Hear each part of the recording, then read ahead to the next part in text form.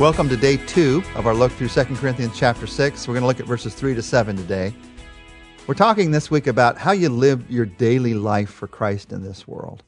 And Paul in these verses talks about the fact that we live our life not just for ourselves or within ourselves. We live our lives before others, before God and before others. And so he talks about how we do that in these verses. Listen to what Paul has to say, verses 3 to 7. We put no stumbling block in anyone's path, so that our ministry will not be discredited. Rather, as servants of God, we commend ourselves in every way, in great endurance, in troubles, hardships, and distresses, in beatings, imprisonments, and riots, in hard work, sleepless nights, and hunger, in purity, understanding, patience, and kindness, in the Holy Spirit and in sincere love, in truthful speech and in the power of God, with weapons of righteousness in the right hand and in the left. Now, as Paul talks through these verses about how you and I live our daily lives in this world, he's talking here about how you live your life before others. And he puts it pretty simply. He says, don't put stumbling blocks in others' way. Instead, commend yourself in every way. Don't put stumbling blocks in other people's way, but instead commend yourself in every way. Don't put stumbling blocks in the way. Try to live in such a way, New Living Translation, verse 3 is, try to live in such a way that no one will be hindered from finding the Lord by the way that we act. And so no one can find fault with our ministry. Don't let the way that you live hinder someone from coming to know Christ. Instead, don't just not do that negative, but instead do the positive. Commend yourself. The word commend, it begins with the idea of bringing two things together. So live in such a way that someone else can be brought closer to Christ. Paul says, as a servant of God, commend yourself as a servant of God. In every situation, act like God's servant. Commend Christ in every situation. Let the way you live draw yourself and other people closer to Christ. How does that work in daily life? Paul is very specific about this. He talks about 6 ways that he does this. We're going to look at the first 5 today and then look at the 6th tomorrow. He says, the first way that I do this, that I commend myself, commend Christ to others, he says, is in troubles, hardships, and distresses. In fact, he gets very specific about this in his own life. We all have troubles and hardships and distresses. Paul's troubles are worse than probably any of us could list, or very few of us would have these on our list. For him, he puts the list here. It's beatings and imprisonments and riots and hard work and sleepless nights and hunger. You may have a few of those, but not like the Apostle Paul did. Paul went through a lot of troubles in his life just because he was a servant. And he says, even through the troubles, in fact, he begins with this, through the troubles, through the struggles, through the difficulties, that's an opportunity to commend Christ, to let other people be drawn closer to Christ. I think one of the questions we all have is, why do we go through troubles in this life as believers? I mean, I'm trying to serve God. I'm trying to do the right thing, and I'm still going through troubles. Someone on our research team asked about these verses, the fact that my problems continue for such a long period of time, it's making me start to doubt myself. I'm wondering, am I doing the right thing?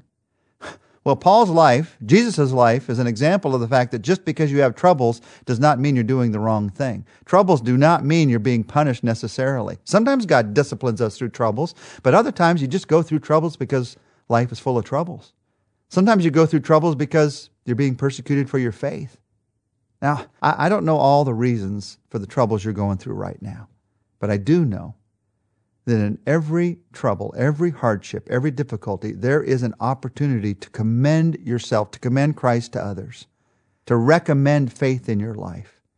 Because, think about this with me, when everything's going right in your life, those who don't know Christ who are around you look at you and think, well, of course they're a Christian. Everything's going great in their life. I'd be a Christian too if everything was going great in my life, but I don't have that kind of life. But when things go wrong in your life, people look at you as you continue to serve Christ, continue to love Him, and they think, look what a difference faith can make in a person's life. They're walking through this with strength. They're walking through this with hope. They have something in their life that I want, I need. In troubles and hardships and distresses, you can commend Christ to others. A second group of words that Paul uses here is a second way that we commend Christ in our lives. He talks about purity, understanding, patience, and kindness. These are words that all have to do with the outgrowth of your character into your daily life. Because you have a character of holiness, then you act with purity. Because you have a character of wisdom, you act with understanding. Because you have a godly character of love, you act with patience and kindness. Because of who Jesus is in you, you choose purity. You choose to understand. You choose patience. People see in your patience the love of Christ. That's one of the ways you commend Christ to others. So who do you need to be patient with today? Who do you need to share understanding with today? In what situation do you need to have integrity today? That's the second way we commend Christ. A third way we commend Christ, he says, in the Holy Spirit and in sincere love. Now really those two go together. Because you have God's Spirit in your life, you have the power to sincerely love. It's one thing to have a fake kind of love, the kind of love that's, well, you're a Christian, you're supposed to love in that kind of way. But there's a different kind of love that truly cares for somebody else. There's a depth of concern. And Paul's going to talk about that more later in this chapter. But here he reminds us that with God's Spirit comes sincere love. And with sincere love, you are commending Christ in ways that are beyond your imagination.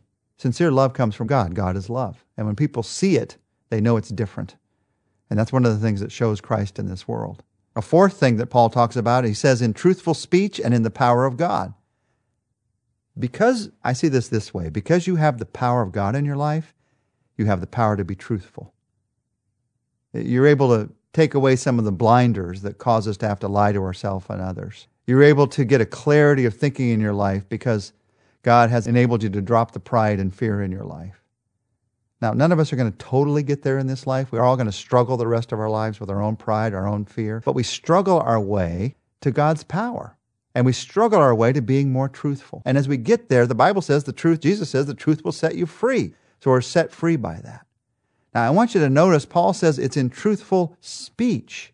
Not just truthful actions, but truthful speech. This is a reminder that as we commend Christ to others, a lot of people want to say the way to commend Christ to others is just by acting in Christ-like ways, and they will see it. It's also in speaking in Christ-like ways. And Jesus was truthful. It's hard to be truthful. It's hard to be truthful sometimes because it's not what you want to say and it's not what the person wants to hear. But when you, with sincere love, say something that is truthful by the power of God, that's different. That's something people aren't used to hearing. Now, you're used to hearing somebody say something that seems to be truthful, but really is just an attacking kind of word. But when it's put together with the power of God, that is something different. So it's not just in your actions, it's also in your words. And then Paul lists a fifth thing. He's talked with us about what it means to love Christ and to show Christ in our daily lives. He says, number one, you do it in troubles and hardships. Number two, you do it in purity, understanding, patience, and kindness, and the outgrowth of your character. Number three, you do it in the Holy Spirit and sincere love. Number four, you do it with truthful speech and the power of God. And number five, he says, you do it with weapons of righteousness in your right hand and your left. Weapons. Now, he's talked about patience, but now he's talking about weapons. And he's reminding us that this is a battle. As you commend Jesus to others, you're in a battle. You're in a battle for people's eternity. You're in a battle for people's souls. And that battle doesn't mean that you have to be... Some people think that because we're in a battle for people's souls, that somehow that means we have to be offensive in that battle. That those weapons are things that we swing at people. When that happens, it happens so many times, people wonder, what's gotten into that person? Remember earlier, Paul said, we're supposed to be patient. We're supposed to love. We're supposed to be kind. So these weapons of righteousness on the right hand and the left, they enable you in situations where you would rather strike back to be patient. They enable you in situations where you'd rather think about yourself to love. They enable you in situations where you would rather just let it go to speak the truth. They enable you in situations where you would rather do what's best for you to make the decisions to be kind to others. That's what these weapons allow you to do. They're weapons of righteousness, of acting in different ways. Now, as you look at your life, as I look at my life, I see all the imperfections. I see all the ways that I don't live for Christ. And Lord, please help me to grow in those ways. Help me to change. But today I also want you to see all the ways you do live for Christ. The times He allows you to be patient, to live in a different way because you know Him. And to build on that, to build on who He is in your life. Let's pray together. Lord, let us commend ourselves as servants of Christ today. In situations and circumstances where it'd be all too easy to live for ourselves and to do what we want. Instead, Lord, Help us to choose. Help us to choose purity. Help us to choose patience. Help us to choose love. Help us to choose truthful speech. Help us to choose your power. Help us to choose, rather than fighting with our weapons, our ideas, our strength, our energy, to, Lord, realize you've given us weapons of righteousness through your word, through your love, through your spirit. Instead of commending ourselves as wonderful people, help us to commend ourselves as your servants. Instead of commending ourselves as people to be impressed with, help us to commend ourselves as your humble servants today.